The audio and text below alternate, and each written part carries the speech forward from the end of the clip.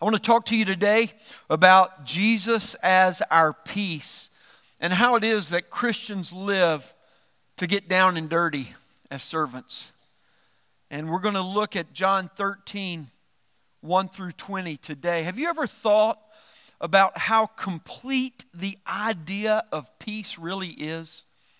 I mean, just how comprehensive it is in its essence when it comes in its fullness. You know, typically we think of peace as the absence of turmoil, the absence of chaos, the absence of a condition that disrupts, right?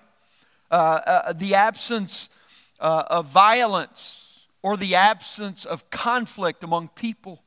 When we think about weather, we think about the absence of storms, right?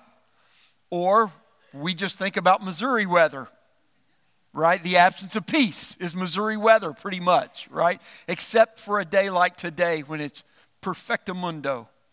Now, y'all knew you didn't know I could speak Spanish, did you? We also think of it as the absence of chaos in the heart and in the mind, right? So when there's clarity, when there's certainty, there's an absence of confusion and clutter, and that brings a peace to our lives. You see, all of these are peace. And all of them are wrought by the removal of chaos, disorder, friction, conflict, turmoil, violence, etc. And I just would start today and say, how many of us could use a little more of this kind of peace in our life? In some order, in some place, right? And from a biblical perspective, these are all accurate. You can find illustrations, countless illustrations of all of these examples of peace in the Scriptures. But it's not a complete picture of what peace is all about. And we talk about this. We understand that from a biblical perspective, peace is not principally defined as the absence or removal, but it's principally defined as the coming and the presence of Jesus Christ. Now, obviously, there is removal that's included in Jesus' peace. But I want you to see today there's also a readiness that biblical peace brings to our life.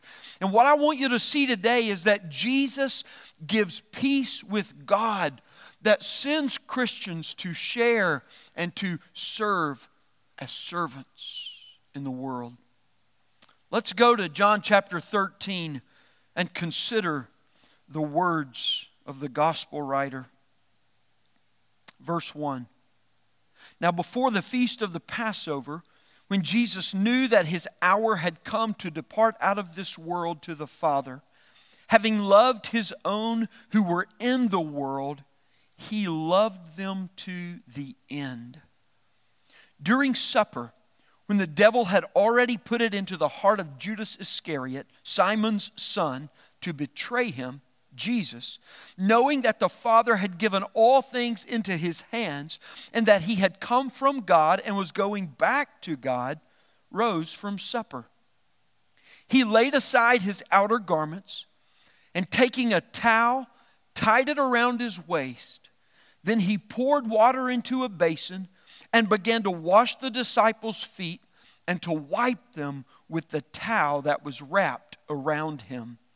He came to Simon Peter, who said to him, "Lord, do you wash my feet?" Jesus answered him, "What I am doing you do not understand now, but afterward you will understand."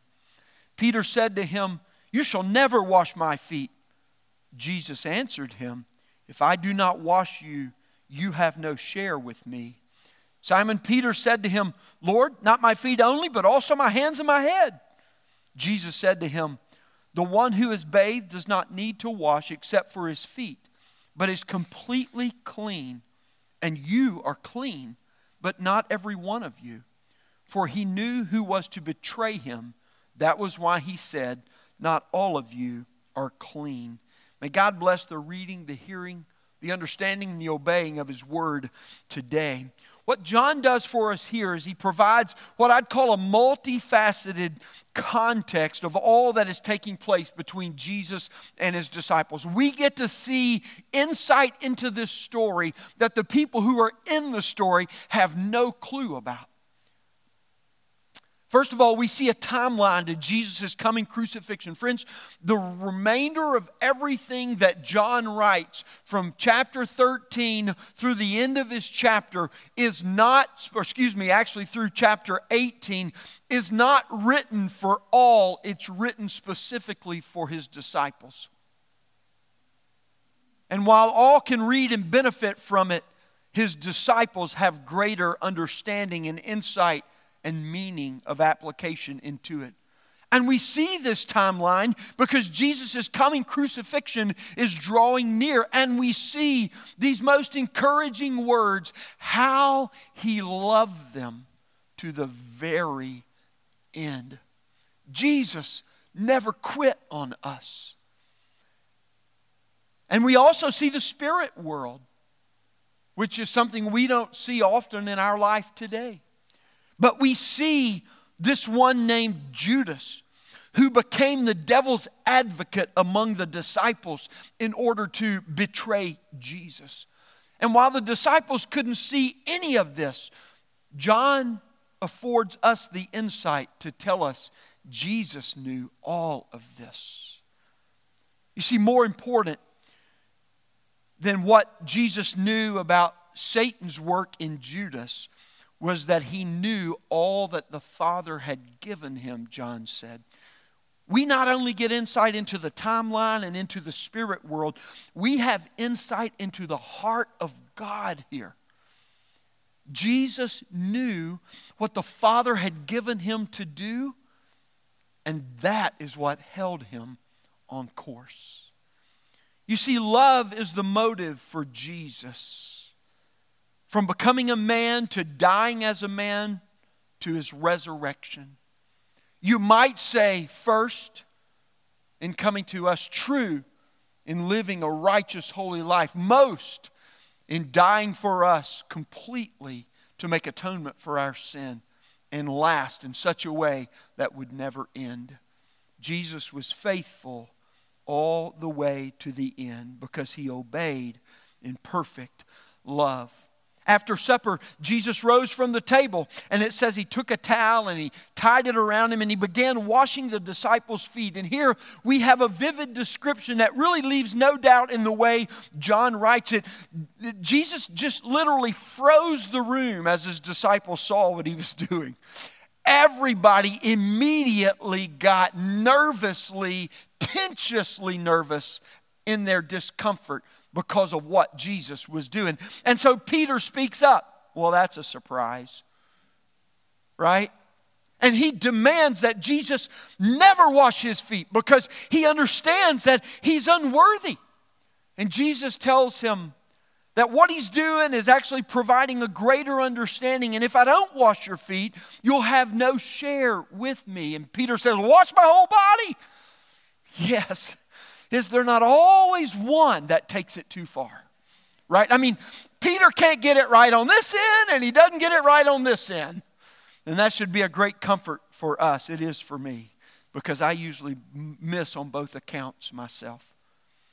Jesus uses vivid act of serving in order to illustrate this point, that his death would become the ultimate act of service for people. You see, in crucifixion, Jesus becomes the eternal Passover lamb who offers the ultimate service in sacrifice to take away our sin.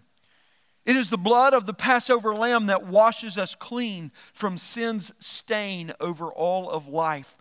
Jesus' blood, the scriptures tell us, cleanses us, sets us free, makes peace with God, and brings us near to God. You see, salvation is only by Jesus' washing and never by our works. Jesus says it distinguishes us from the unrighteous who will not inherit the kingdom of God.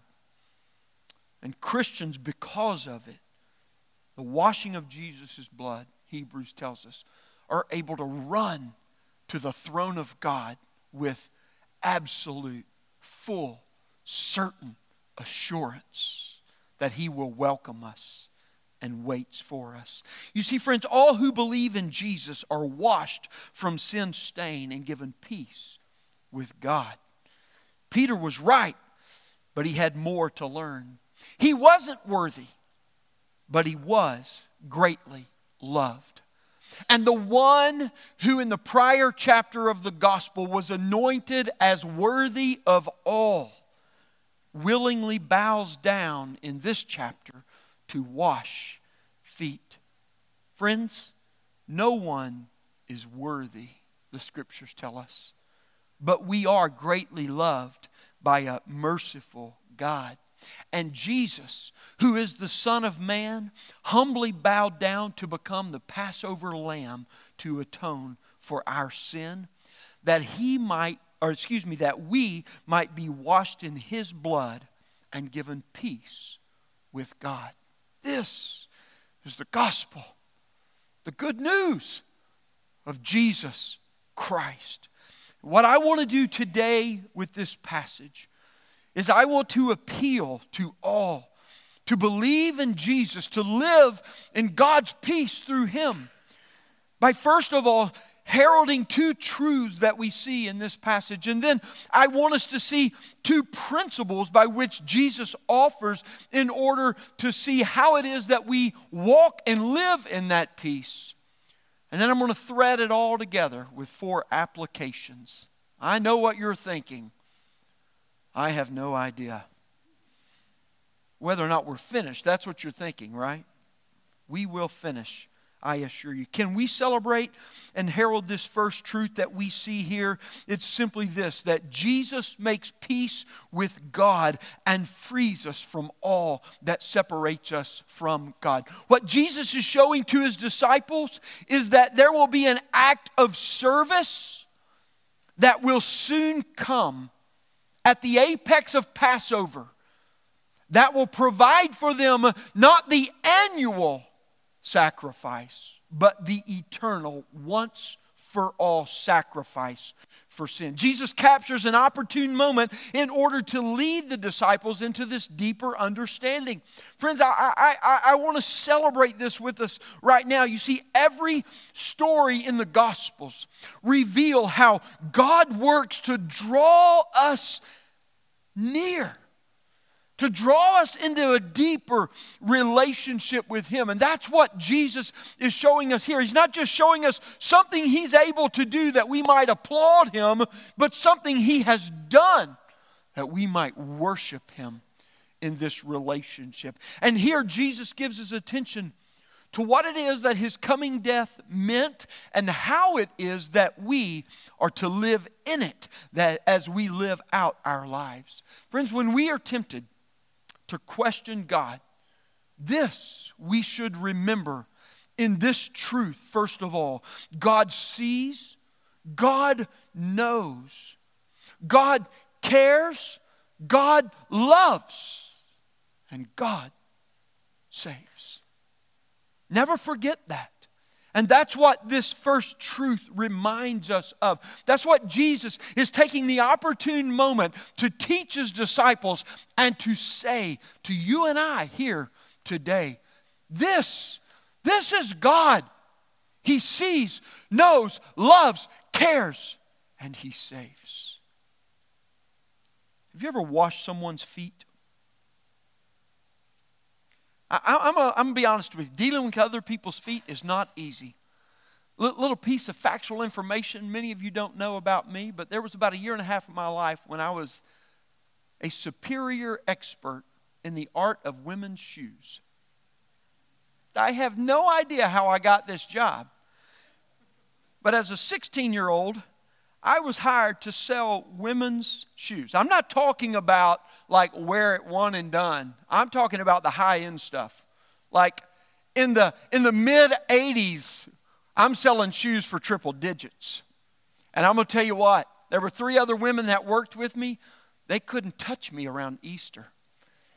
I'm not going to lie to you. I'd make an annual salary at Easter. I would bend down and having to deal with the foot, that took a while for me to get used to. I'm not going to lie to you. I wasn't humble as a 16-year-old. And having to touch other people's feet was an issue. But I would bend down and put that shoe on that lady's foot. And I would look up and, ma'am, this is magical. She'd buy one in every color. I'd go back to the back, and they'd all be angry at me because they'd be coming in to ask, where's that young man who helps? In my opinion, the only thing harder than dealing with and washing another person's feet is having your own feet washed by someone else. I'm not talking about that pedicure appointment, but I'm talking about that act that represents how you want to relate to others in all of life. You see, friends, it is true that the motive and the purpose behind the action changes the nature and the level of difficulty of that action. And washing feet in the first century served multiple purposes: hygiene, sanitariness, and all of those things. And most of those we have little need of today. But what remains is one of weighty impact in what we are able to communicate through our service of others. Foot washing has been called the unofficial third ordinance of the church, alongside baptism and Lord's Supper. In the 21st century Christianity, what we've done, though, is we've substituted serving too often as a high value with just simply the practice of awareness. We'll freely engage in retweets, in shares, and even the occasional rant on issues that are trending for the day. Yet while our fingers are fast to boost awareness, few are willing to get the dirt and the grit of actually serving under their fingernails of those same fingers.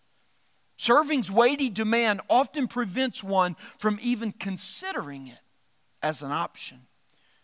And Jesus serves by His sacrifice that we might have peace with God for all who believe. His sacrifice cleanses and sets us free from all that separates us from God. And this is the first truth with which we honor and worship the only one who is worthy today. Because those who believe in Jesus have peace with God. We are cleansed and set free from all of sin's stain. Let's go back to the text and look at verses 12 through 20 and see how Jesus leads us on. When He had washed their feet and put on His outer garments and resumed His place, He said to them, "Do you understand what I have done to you? You call me teacher and Lord, and you are right, for so I am. If I then, your Lord and teacher, have washed your feet, you also ought to wash one another's feet. For I have given you an example that you also should do just as I have done to you. Truly, truly, I say to you, a servant is not greater than his master, nor is a messenger greater than the one who sent him. If you know these things, blessed are you if you do them. I am not speaking of all of you. I know whom I have chosen. But the scripture will be fulfilled. He who ate my bread has lifted his heel against me. I am telling you this now before it takes place, that when it does take place, you may believe that I am He. Truly, truly, I say to you, whoever receives the one I send receives me, and whoever receives me receives the one who sent me." Jesus says, I wash your feet to teach you that my crucifixion will make you clean before God, give you peace with God. And he says, I wash your feet to show you how you will tell the world of my life-giving sacrifice. What does a life of peace do for a Christ follower? The Bible tells us that it is the peace that comes from the gospel of Jesus Christ that shods our feet with a readiness for faithful witness and missional advancement. This is the peace of God, not only in our life, but placed upon our life. Are you ready to advance the gospel of Jesus Christ to the ends of the earth? That's where Jesus is directing the attention of the disciples in this passage. He explains what he's teaching, that believe in me changes the way a person lives. It's not just a possession to hold, but it is a truth by which we are held. It changes the way a person lives. To follow Jesus is not about wearing labels, but it's about living true to the Lord that we claim to believe in. And here's the second truth that we herald today and worship Him. Jesus models a life of peace with God that readies one to live as a servant of God. Jesus did not come to be served, but to serve, he says, and to give his life as a ransom for many. How can we claim the name of the only perfect man who lived to model a life of peace and died to give peace with God to all who believe, yet dare to live in a way counter to his life? Believing in Jesus brings peace with God that readies a Christ follower to live as a servant of God. Now, I want you to understand today how it is that God's peace readies us to serve the gospel. Sometimes we talk about God's peace, friends, in such a way that to receive it is really just to fulfill an appointment at the salon. It's the removal of all of that conflict and everything that's out of kilter in our life and the bringing of something into us. But my purpose for you today is to see that the peace of God not only removes the stain of sin, but it brings the commissioning of the author of salvation. And it brings a readiness to us that comes right alongside with the removal of sin's stain.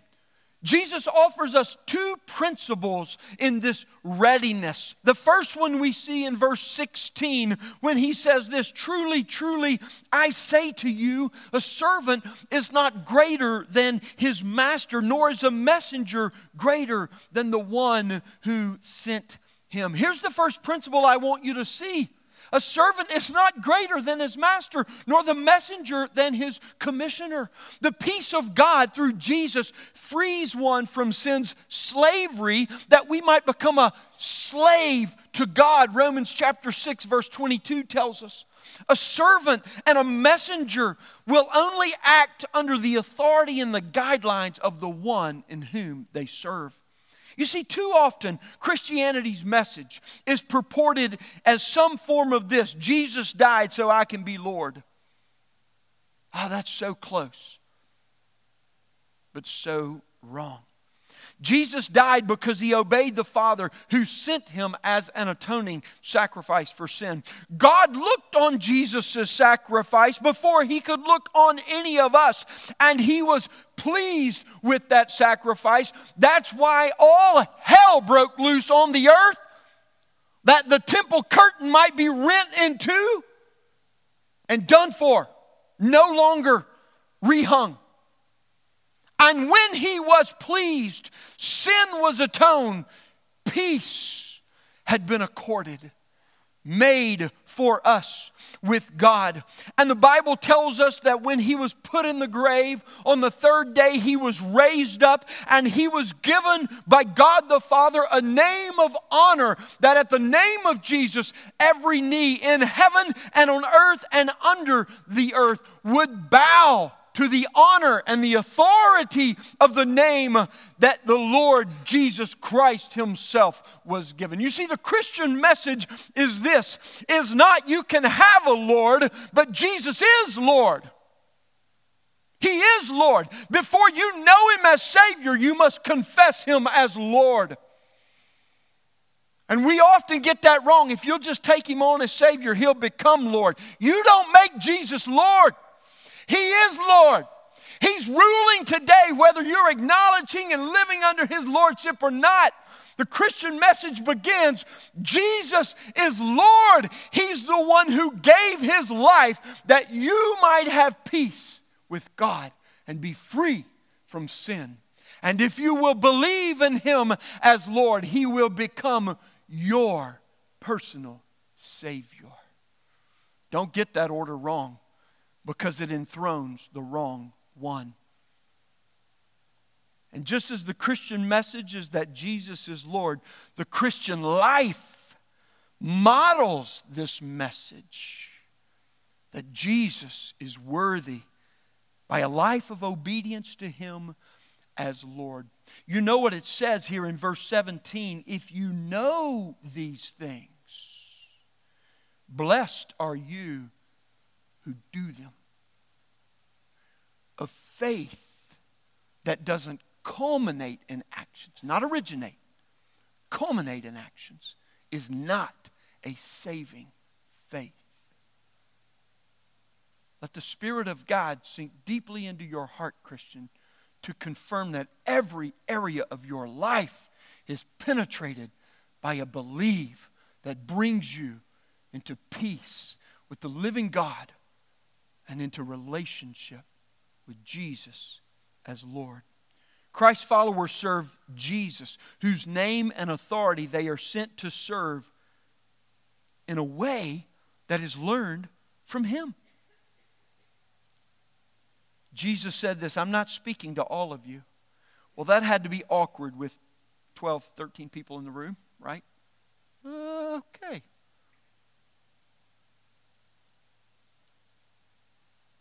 Christian, those who claim the name, is he speaking to you?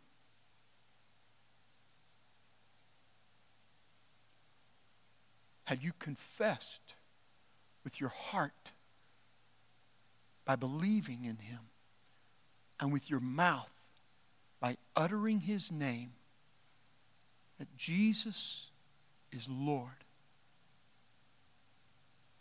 Or are you laying claim to something to profess it without being bothered by having to do it? Jesus knows. Do you? Christians have no authority to live any other way than obey. But in regards to obeying the command of our Lord Jesus Christ, we have all authority on earth and in heaven. Let me correct my English and properize it to help you understand this. There ain't nothing that can stop you from obeying Jesus except unbelief. In this second principle, Jesus tells how others will get to God as Christians serve him. Verse 20, truly, truly, I say to you, whoever receives the one I send receives me. And whoever receives me receives the one who sent me. Friends, this is the principle.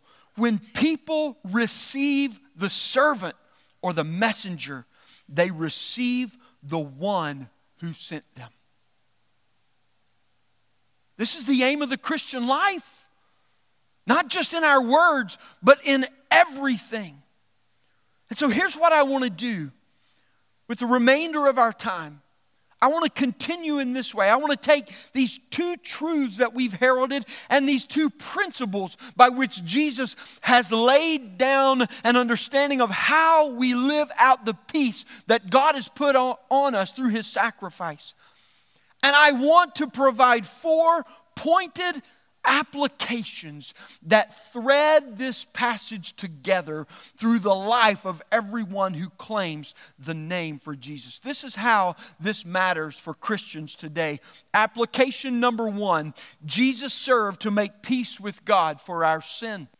we see this directly from the first truth. He served in a way that you and I and all people were completely unworthy of when He died in our place to make atonement for our sin. It wasn't His, it was all mine. But He gladly did it that we, those who believe, might be washed and freed from sin and have peace and reconciliation to God.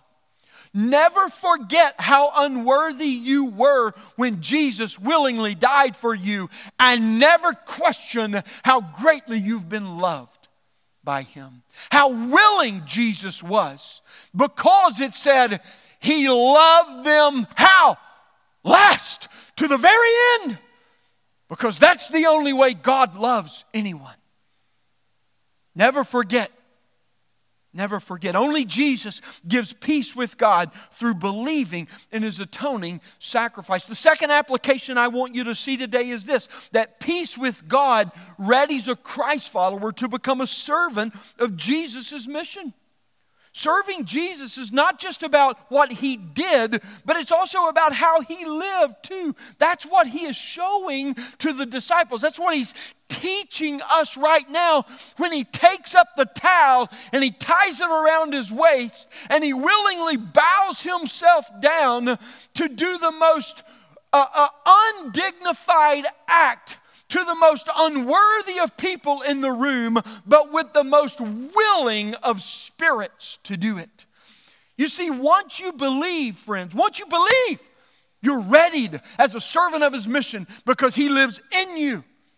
Once you believe, you are ready because the peace of God has readied you. Living as a servant of Jesus is about how you do all that you do. It's about how you say what you say. It's about how you think, your attitude, your inclination towards others and about yourself and about the world. It's about these things more than it's about just what you do. I hope this is sounding familiar to some of you. I hope some of you go, man, I think I've heard this before. Friends, a readiness to serve is determined by throwing off what entangles, throwing off what hinders, and throwing off what prevents more than how I am able, how I am accessible, yea, even how much I am available. Think about this. You could tell Jesus, look all that I can do for you. There's a lot of people trying to serve Him in that way without throwing anything off. Think about how accessible or yea, even how available I am for you. I give a lot of time for you, Jesus. You know where that leads when that's the leading indicator of service? Burnout, frustration, anxiety, disillusionment with God. Leads to all of those things. You see, before you work it into your schedule, you need to let the gospel of Jesus Christ get worked more deeply into your heart and into your mind. When Christian lives in God's peace, it readies us because nothing's holding us back. Nothing within is saying, hey, wait a minute. Oh, I don't know if you ought to do that. There's no competing glory within us. There's no residing fear within us. There's no threat. There's no love that hinders our going that says, you know, if you go do this for Him, it's going to cost you a lot, and that a lot's going to take away from me. And friends, to the extent that there is a competing glory, a remaining fear or threat, or a competing love, that's the Spirit of God speaking to you about the extent to which you're believing. What if the way we served as the church reflected and reminded us of the way Christ served us on the cross? And why doesn't it? That's exactly what Jesus is teaching us here. The way we receive one another, the way we welcome one another, the way that we come together with one another, the way we serve one another in every way should remind us of the way Jesus has served us. Those most ready to wash feet, friends, are those who've had their feet washed. Those who've had their feet washed. The one most ready to serve Jesus is the one who most knows they've been saved.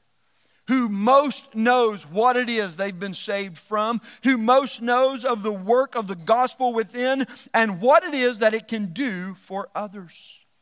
I have found in pastoral ministry that it's not really about what surrounds people that hinders them from engaging in mission. Rather, it's what resides within that prevents them. Some, shame. Oh, I could never. That's also a false humility. But some genuinely believe they're not good enough to serve God. Some genuinely believe or genuinely purport that they're not good enough as a sham because they don't want to acknowledge the real thing. Some fear what it might cost, what it might lead to, what it might result in. Some just don't want to be discomforted. Don't mess with that. I got my appointment from a pedicure. I'll let that work. I'm not picking on you if you get pedicures. I couldn't care less. It just fit, you know. Some care too much about status with others. What would I look like if people knew I did this? Here's what American Christianity proves. Fear is a bigger demotivator than threat of life is. Because in a nation who has greater freedom than any nation in the history of humanity, we've paled in comparison to the spread of the gospel in nations under the severest of persecutions, where threat of life is imminent and ongoing every moment of the day. Should we be condemned by that? No. But what we should be is discerning of our own hearts in light of that. God's peace washes us from all that hinders, beginning with what is within. Living in Jesus' peace readies one to serve so others know God's love and that God wants to save them in Jesus Christ. Here's the third application that I'll offer to you today, is that living in God's peace leads you to get down and dirty serving the unworthy. Serving people who are worthy makes sense. It just doesn't make much impact. Jesus says this, when you love people who love you, what have you really done? The unrighteous do that. That's the way the world works, is what he says. Serving people who don't deserve it, that's most Christ-like. He's not saying don't serve people who are worthy, ever. But he's saying don't use that as a way to dismiss those who are unworthy and even to give focus to it. You see, serving that matters is when we serve people who scoff at us, people who will scorn us, who will ridicule and reject us, who will even lash out at us and hate us with a greater intensity because of our service. That's where serving really starts to matter. You see, what Jesus sent us to do is to be done in the way that he did it, the spirit of a servant. We were on vacation a few years ago in D.C., and we were in a small taco bar, and it was kind of crowded with people at the lunch hour on Sunday, and there were people everywhere out on the streets, and all of a sudden this lady came in who was visibly, obviously a homeless person, and when she came in, she immediately became very loud and demanding of food and of drink. And this obviously had not been the first time she visited this taco bar, probably on a regular basis. The manager stepped out, gave her some water, and she looked like she knew that's all she was going to get, all she ever got, and she was ushered out the building. Well, we all kind of went back and finished our tacos quickly, realizing if that happens again, we're hung in here. There's no back exit. So we got out. As we leave, my daughter takes her day pack. She pulls out 4 or 5 snacks that she's prepared. She walks up to the lady who's standing on the sidewalk outside the taco bar, taps her on the shoulder and says, "Ma'am, if you're hungry, you can have my snacks." And the lady turns around with one of the rudest titles she can label her with, barks at her and says, "I don't want your food." I saw it coming the whole way. Kristen and Joshua had walked ahead, and I was walking behind, because if it became more than that, I was going to step in. I knew what was about to happen, but I couldn't stop it, because I didn't want to squash what started it in Bethany's heart. But I also didn't want to stop what it was going to produce in the situation. I wanted her to learn from it. Serving people doesn't get them into a relationship with Jesus. It does show them Jesus. Friends, the world is full of unworthy, dead, hell-bound people waiting on Jesus' servants. And peace with God through Jesus Christ brings a Christ follower into the heart of God's redemptive mission in the world, where unworthy people await the good news of a worthy peacemaker. Here's the fourth application. Ridicule, rejection, and persecution do not stop us, nor do they serve as a sign to stop a Christian from serving. If rejection in any form is justifiable for stopping gospel mission, then Jesus would have dismissed his betrayer before he demonstrated the gospel. Are you catching me there? He would have issued Judas out of the room before he tied the towel around his waist and bowed down to wash his feet. But the last act that Jesus did to Judas before Judas found him in the garden and kissed him on the cheek was he washed his feet. Whew. Judas ate with Jesus. Judas had his feet washed by Jesus. Jesus knew he was at the table, yet it didn't stop him from serving him. When he was ridiculed and rejecting for serving Jesus' mission, when we are ridiculed and rejected, it's not about us. They're rejecting Jesus. Jesus says people will hate you because they hated me first. You see, friends, the Christian's identity, our worth is not found in the ones to whom we go or even in the work in which we do, but it is anchored in the one in whose name we are sent. This is where our identity is anchored. This is where our authority resides. This is where our worth is found. This is the potency of Jesus' teaching of how it is that God's peace readies us for mission. We're not looking for validation. We're not looking for acceptance. We're going because we've got it. And we will not be stopped because you can't stop Jesus' love. Christians serve because we've been served by Jesus and we've been made his servants by the peace that he's brought to us. Rejection and ridicule do not stop, nor are they assigned to stop. Rather, they typically affirm just how dirty sin really is. Just how twisted and deceiving it is. And when serving is hard, know that Jesus is working on the hardest part of sin in the world through you. And when serving is hard, know that the gospel's sanctifying work is breaking through the deepest and the hardest part of sin in you. For the gospel is always the power of God unto salvation for all who believe. Always, at all times.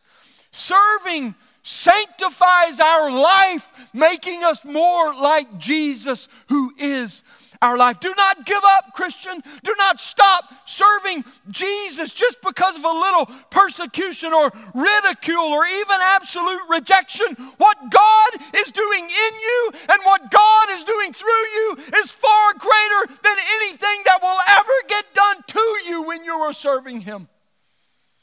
Don't ever forget that. There's a vision for this church. I want Christ followers who want to wash feet. So much that they go looking at a down low level for dirty feet to wash, towel in hand, ready. January is the Sanctity of Human Life month. And in order to value life, let me just conclude by savoring something among us and hoping and praying that it helps compel us to greater acts in Jesus' name. Many life pointers are down and dirty to help. Down and dirty to help the poor and the marginalized in our region. I thank you for that. Many life pointers are down and dirty to fight for the unborn by serving pregnant ladies in crisis. The answer is always a better solution to the problems of this world than any accusation will be. They're working down and dirty to set slaves free from trafficking in every form. Thank you. Thank you. Working with the down and dirty to see justice prevail. Thank you. Thank you. And friends, not the only way that LifePoint is serving in our city, these are not the only ways, but they're some of the dirtiest. But listen to me. Many serve to battle social ills in our city as a vocation, to educate, to improve the quality of life, to ease suffering, and to make life more bearable, to make life more joyful. And I say to you, thank you, thank you, thank you.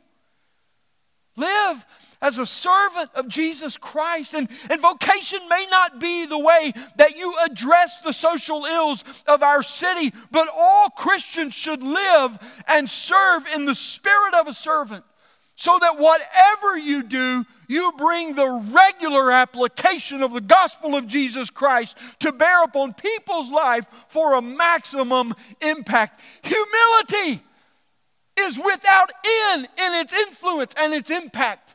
May we be ready and willing to bow down and get dirty, regardless of what the activity is, in order to show people the love of God, which is never ending in this world. I close with this. You cannot do everything and you can't serve everyone. But everyone can serve in the spirit of a servant and do something to serve someone. Let's pray.